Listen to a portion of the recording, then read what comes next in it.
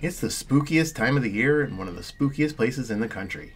Across New England, legends loom of ghosts and mystical creatures, and no one knows more about those stories than Jeff Bellinger. With decades of experience in the paranormal and spectacular, he's a writer for the hit show Ghost Adventures and an Emmy-nominated producer and host of his own show, New England Legends. We're happy to have him join us to talk about those things that go bump in the night. The Municipal Voice is a Connecticut Conference of Municipalities podcast in collaboration with WNHH LP 103.5 FM. I'm your host, Matt Ford. As always, be sure to give us a like and let us know what you're thinking in the comments. CCM's Municipal Voice podcast continues to present a key forum on important state and local issues. The views expressed do not necessarily reflect the consensus views of CCM or member municipal leaders.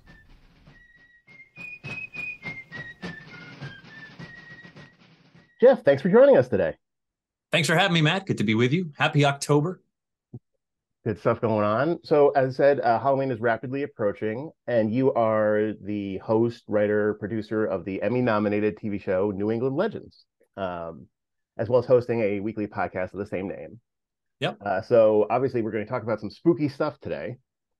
Sounds good. So first off, can you let the audience at home know a little bit about you and how you got into ghost stories and legends? Was this, family pastime, or did you, see a ghost that sparked the interest?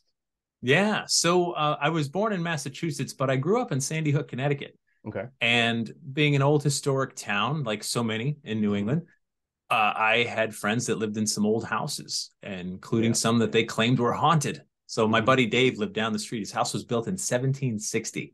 Okay. I mean, think about that. We weren't even America yet. We were still England when that house was built. And it was just one of those things like, from time to time, we see an old guy, walk down the hall and disappear, and don't tell your parents, they'll think we're crazy. Yeah. And so I thought, wow, that's intriguing. I also grew up, Sandy Hook, as you may know, is the town next to Monroe, Connecticut, which is where Ed and Lorraine Warren lived. And so I knew the Warrens since I was about 13 years old. I used to attend their programs in the fall. And I thought, wow, this is just so intriguing. I didn't have my own ghost experience for many years, but I was completely intrigued by the notion of haunted places. I loved history. I loved talking to people.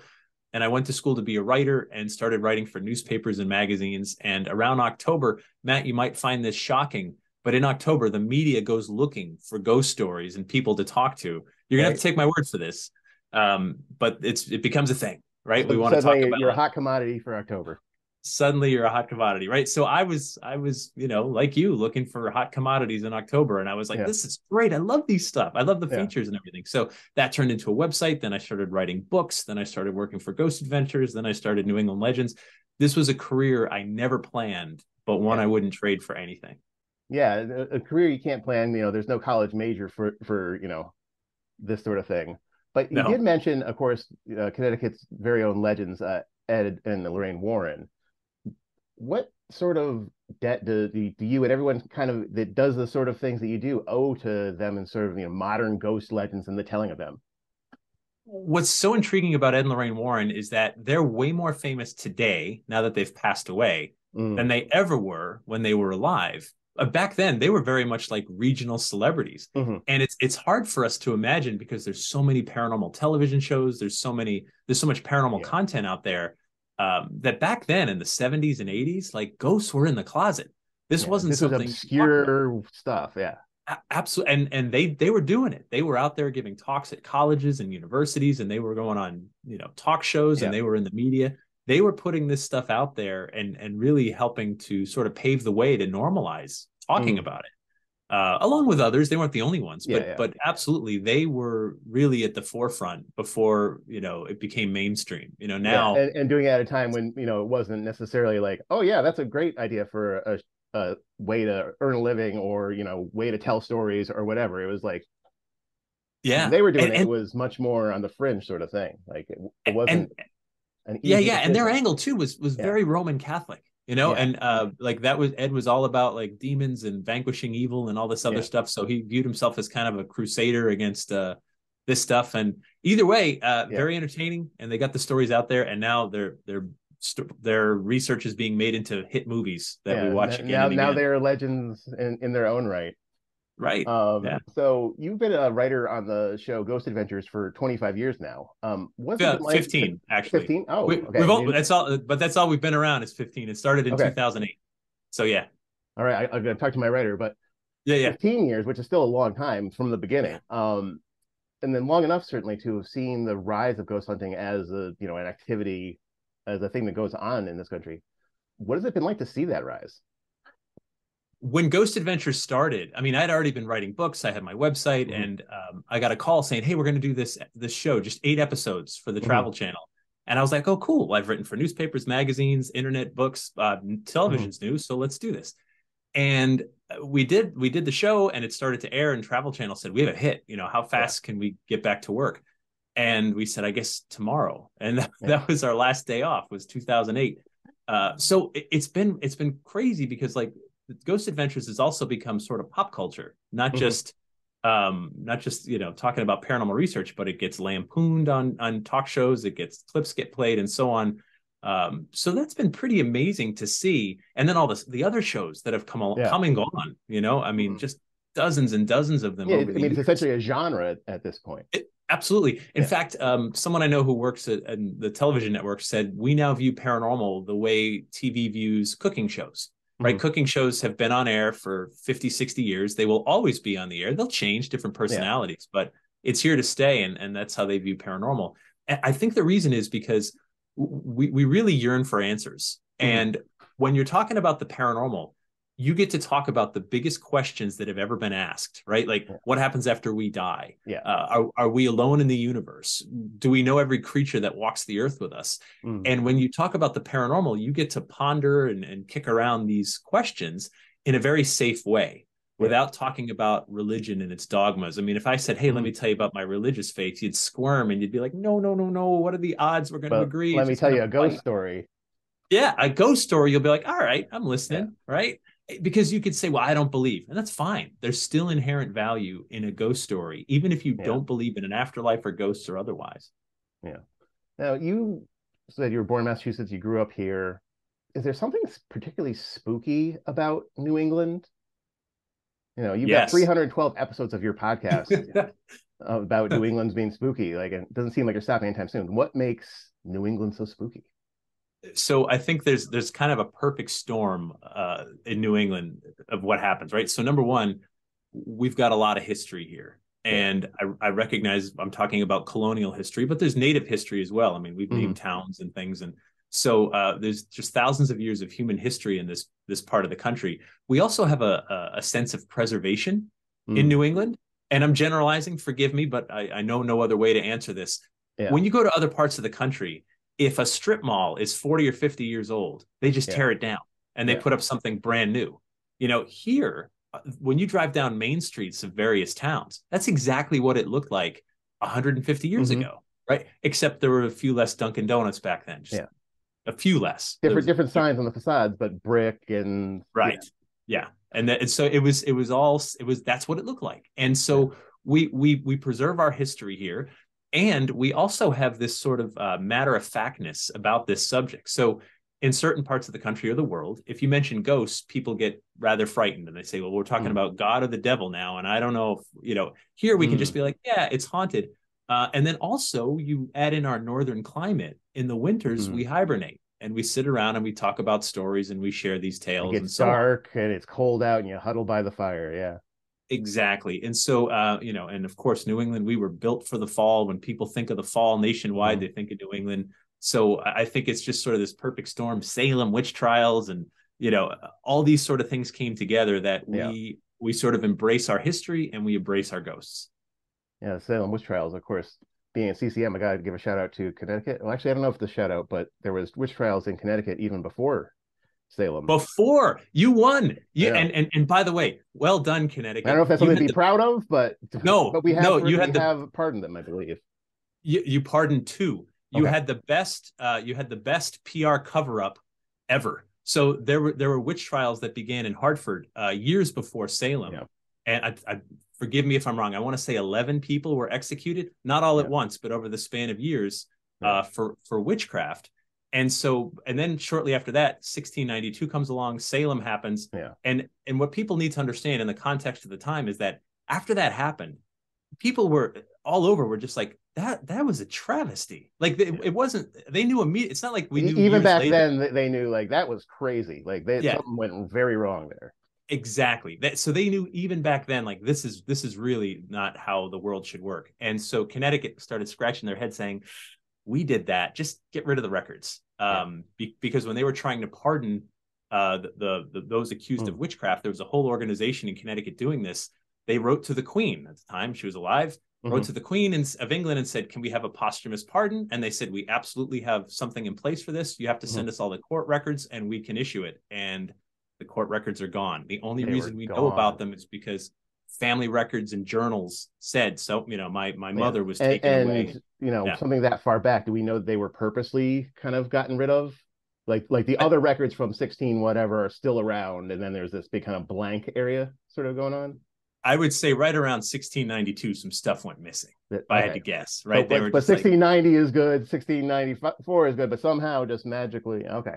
Well, that's the year those records got expunged, I'm guessing. But at the same time, and this is why we talk about this stuff, because the past should haunt us.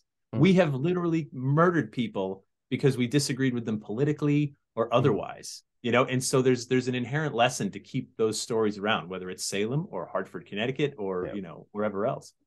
Yeah, it's not just ghosts per se, but some of these stories involve real people and real events, and Absolutely. Yeah.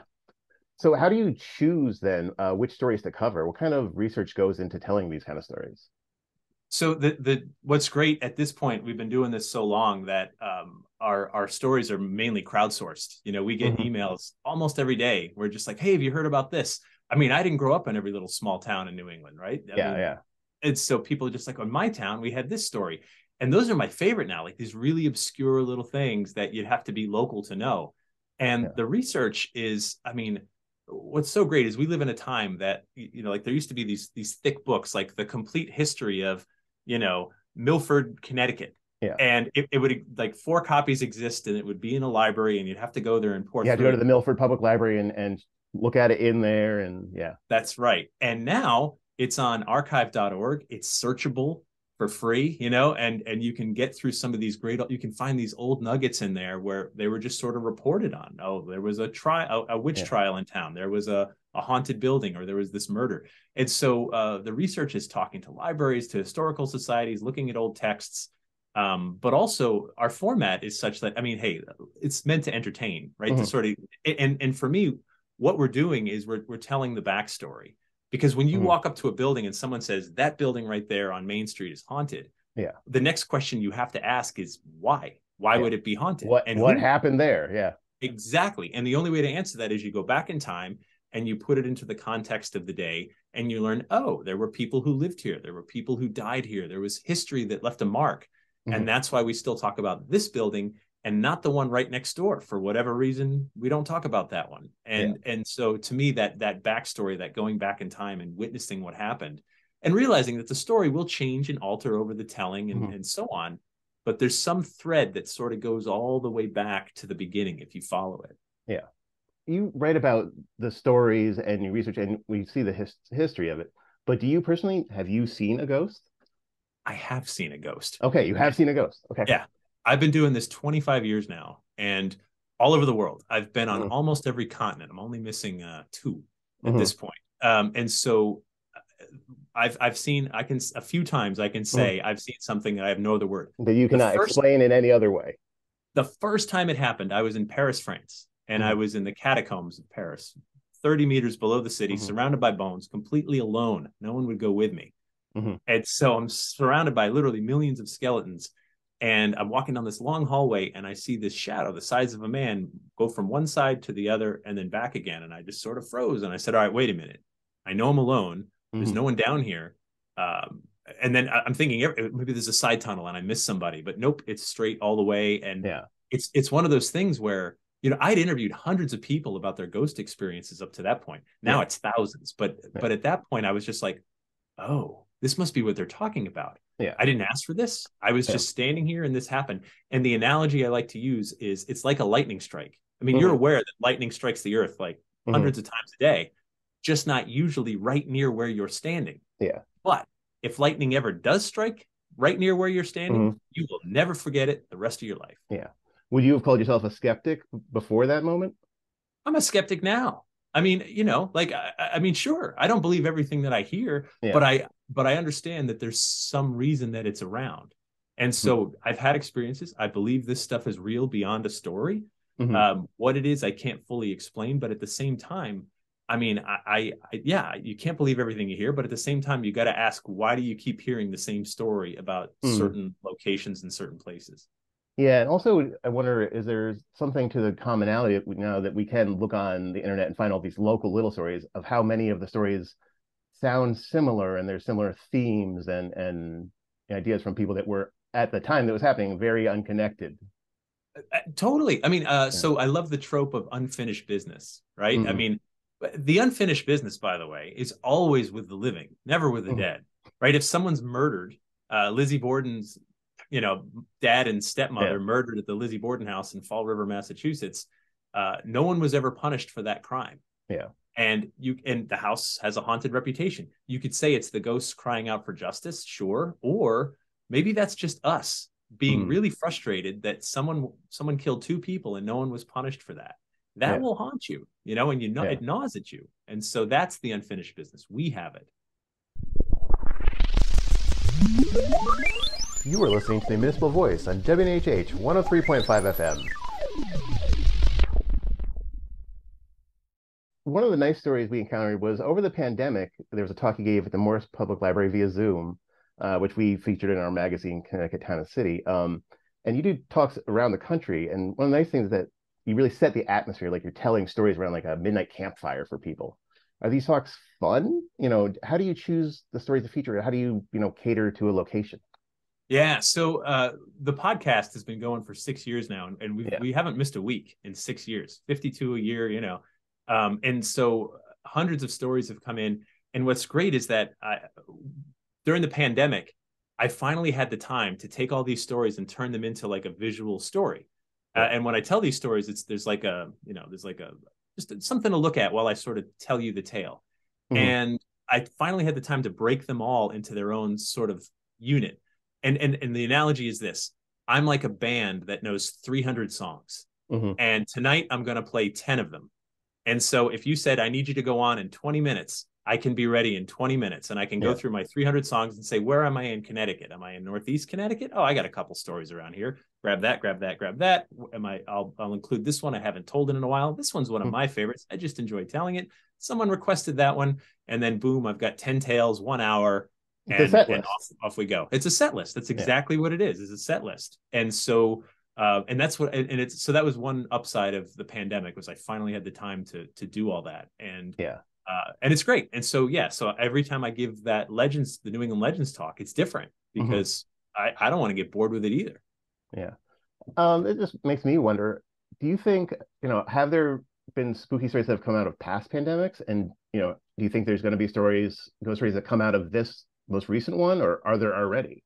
Yes, Matt. Yes. So when the pandemic hit, we started focusing a lot of our stories on vampire stories of New England. There's a bunch: Connecticut, Rhode Island, Massachusetts, Jewett City, Jewett City, the Jewett City vampires. That's exactly right. Griswold, Connecticut. Yeah. So so we started telling these stories of vampires.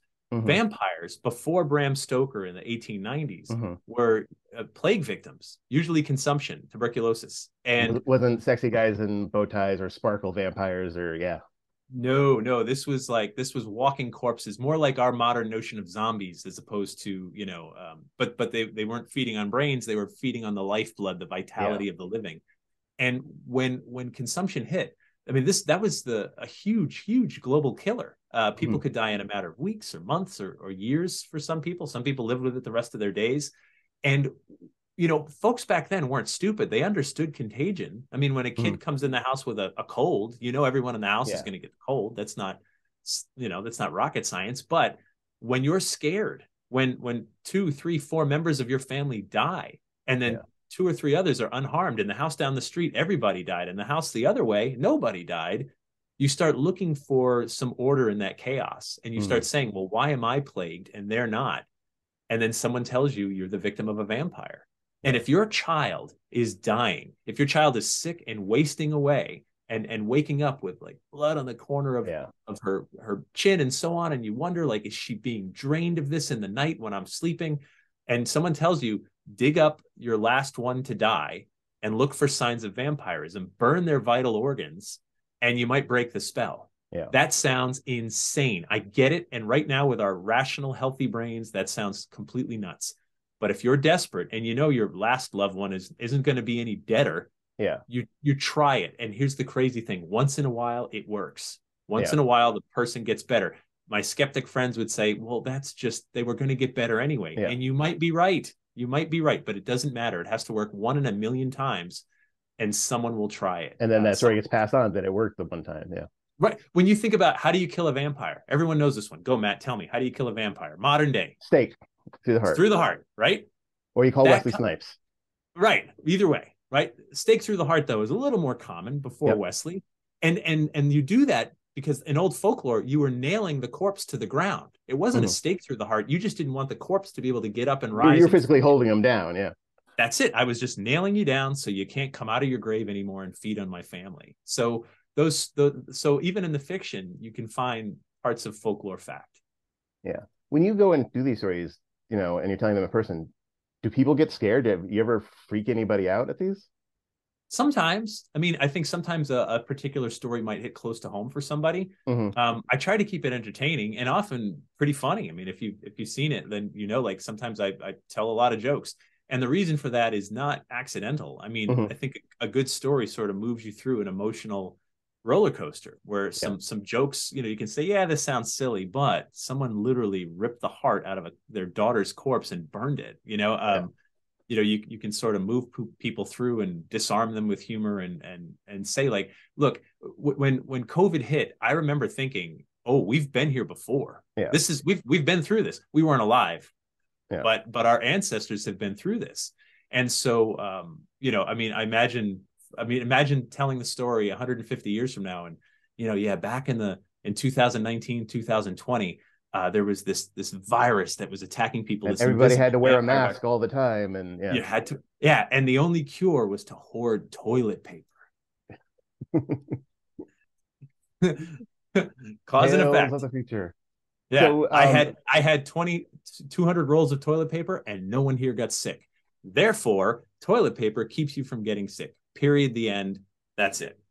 200 years, toilet paper will kill vampires. That'll be. That's right. So recently, you were telling stories at the Mansfield Senior Center, and you were talking about nightmares. How is the nightmares talk different than the legends talk? Yeah, so I wrote a book about nightmares. It's Your Darkest Dreams Interpreted, and I was asked to write a dream guide, and I really got into it because I was thinking, dreams are. I think anyone who's interested in dream work, you can learn a lot about yourself. Yeah. And the best dream interpreter in the world, always and forever, is you, the person who had the dream, because you can fit it into the context of your life. And so if you really want to get into dream work, all you need is a pad and pen by your bedside, or I guess you could use your phone or a computer. And when you wake up, you write down the date and everything you remember, and you might start to get some insight. Nightmares are the dreams we really remember. Yeah. And I believe a dream is a message from ourselves to ourselves. And a nightmare is an urgent message, is something really important that you're dealing with, and you need to get this message immediately. And so it's sort of fun to look at nightmares in popular culture, nightmares in movies and books and literature, but also like what some of the imagery means, and sort of kind of teaching people how to interpret not just their nightmares, but those are the most fun because those are the ones we remember. And that was one of your books. What was that book called? It was called The Nightmare Encyclopedia: Your Darkest Dreams Interpreted. Ooh. Yeah, there's always a story, right? There's something scary. And by the way, I could tell you no story that's anywhere near as scary as what's in your head, right? Because you know what's. I cater my own fears to myself. Yeah, that's right. I mean, some people are petrified of snakes. You may not be, right? Yeah. So, we're all different. It's all to our own interpretation. For those who joined in at the Morse Library talk, you regaled the audience with the legend of the Glowacus. Can you tell us about the mythical Glowacus and its connection to Connecticut journalistic history? Yeah, so the Glowacus is a great story. January of 1939, there was the Hartford Times and the Hartford Courant. Those are the two big papers in Hartford. And the Hartford Times started to report that there was a strange creature that was killing animals at some of the regional farms.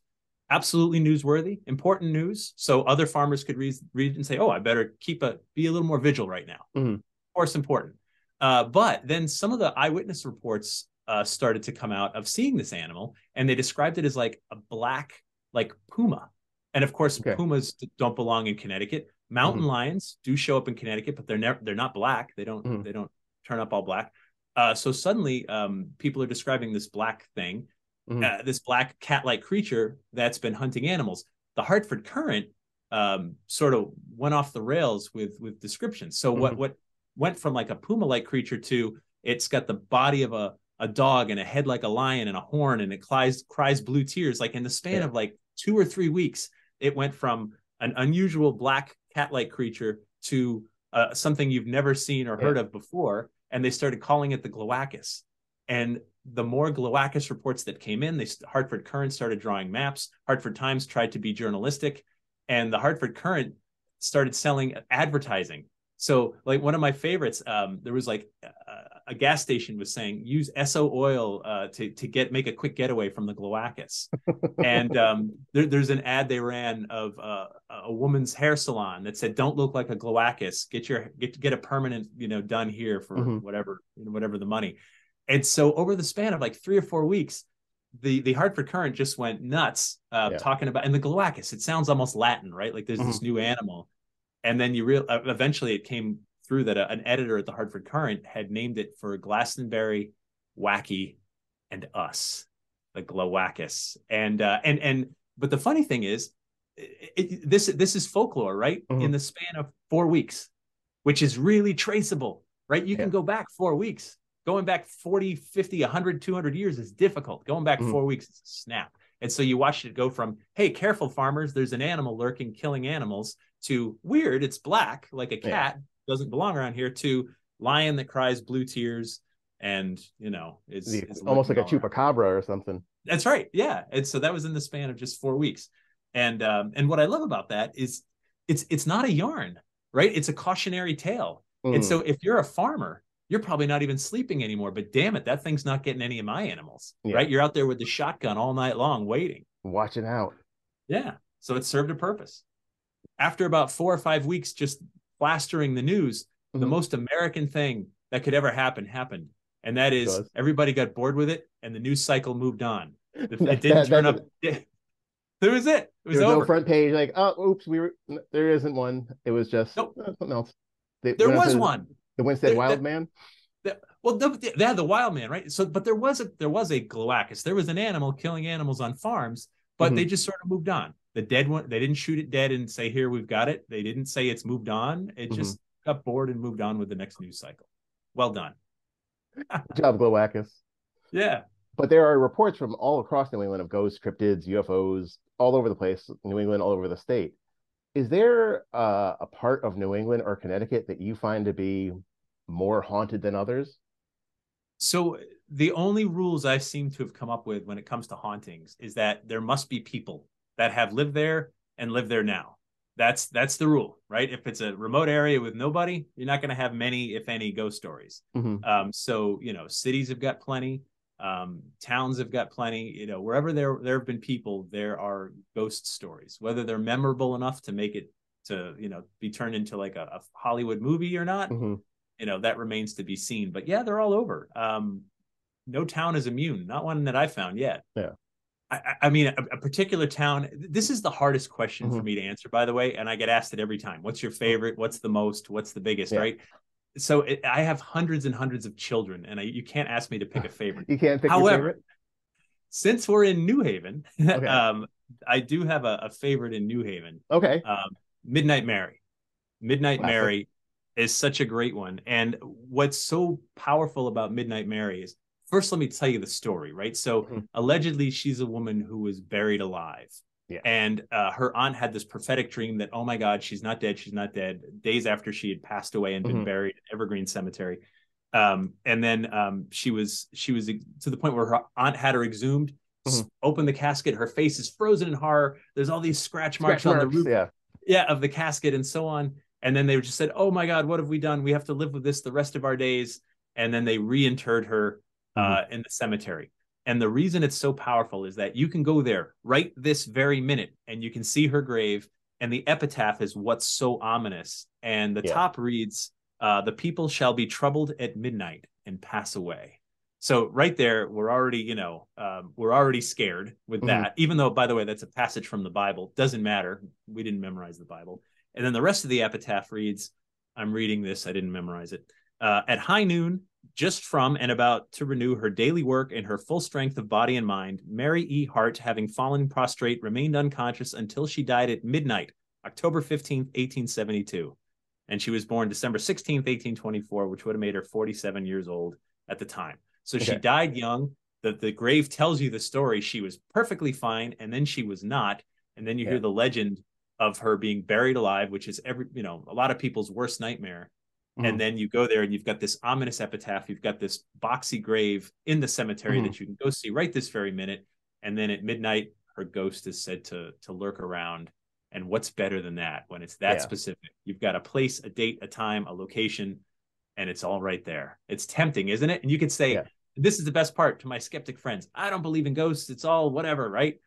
And if you're walking by the cemetery at like 11:50, you're not going to swing by. You're not just a tiny bit curious that you're going to like, well, I don't believe in ghosts, but I am going to look. I mean, let's see. Maybe and does the story, do you know, does it trace back to when she actually died, or did the story kind of come later based on the stone? I suspect it came later. We don't know for certain she was dug up, by the way. I mean, here's the thing. There's no news report from the Hartford Courant saying body dug up. Yeah. And it would have been the Hartford Courant, by the way. Hartford Times is gone, right? Yeah. No, there's no story about this. And I mean, come on, let's be realistic. If someone's been in the ground a day or two, if they were alive when they went in the ground, they're not alive now, right? There's not enough air to last.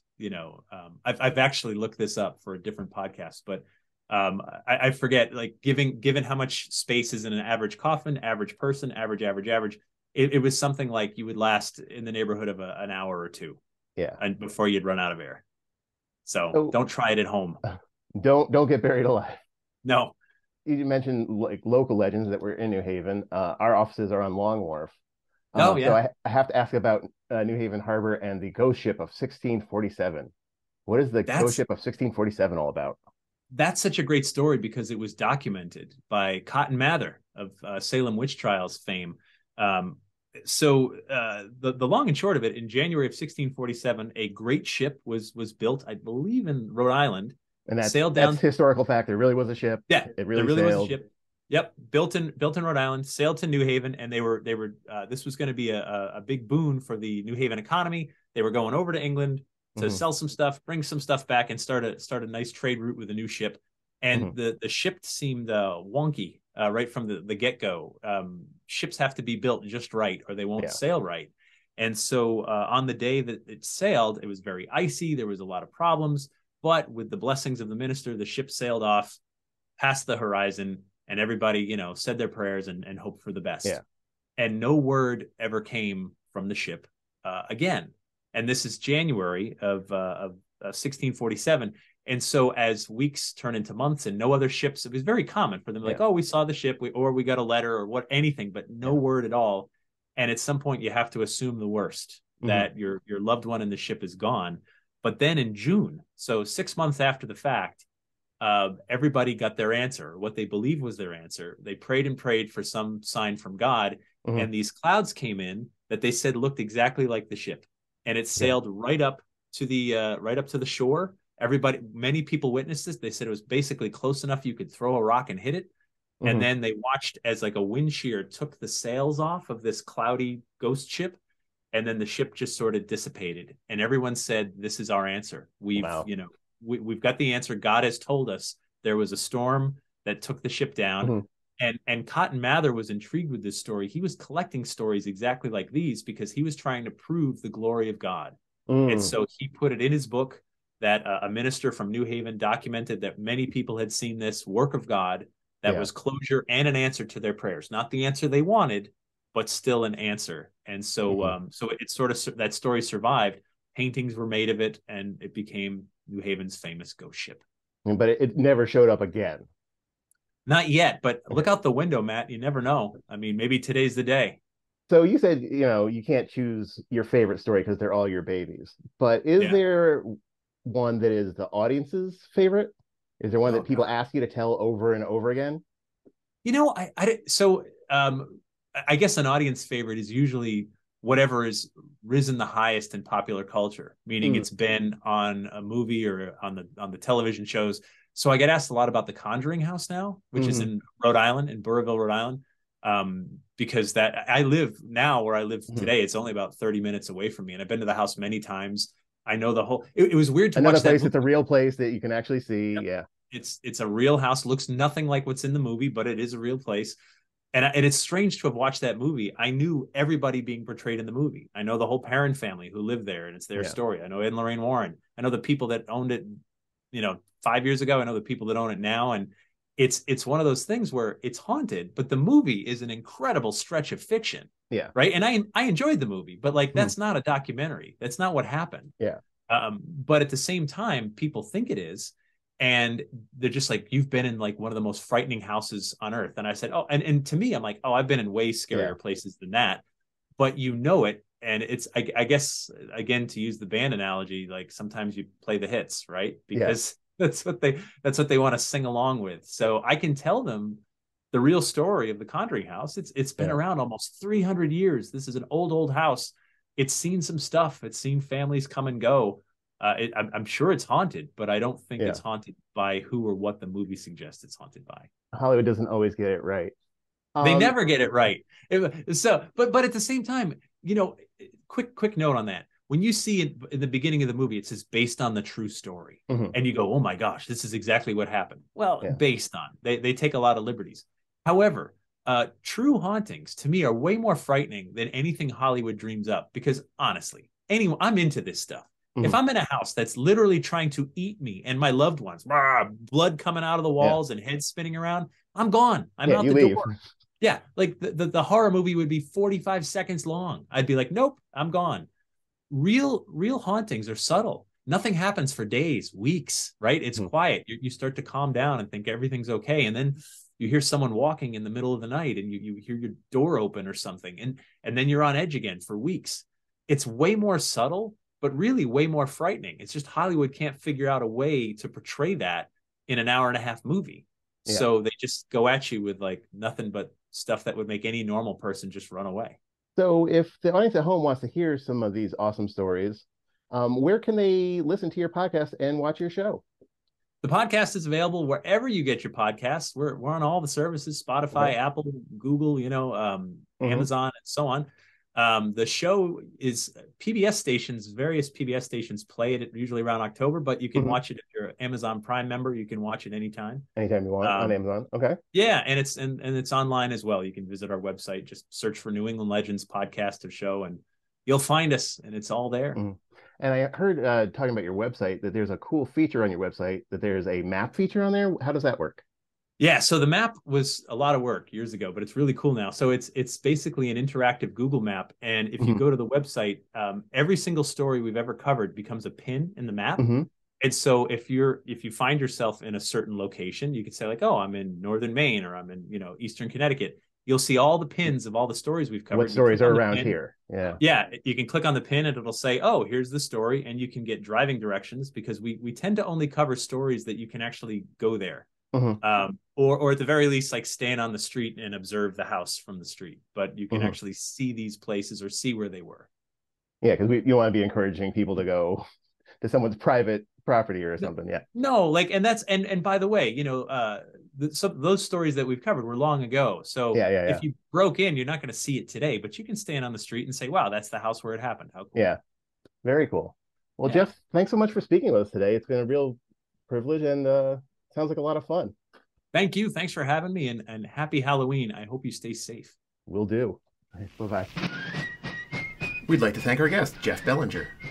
We'd like to thank our sponsors at Gateway Community College and Housatonic Community College. Learn more at gatewayct.edu and housatonic.edu. The Municipal Voice is a co-production by CCM and WNHH 103.5 FM. Christopher Gilson is our producer. Harry Draws is on the boards, and I'm Matt Ford, your host.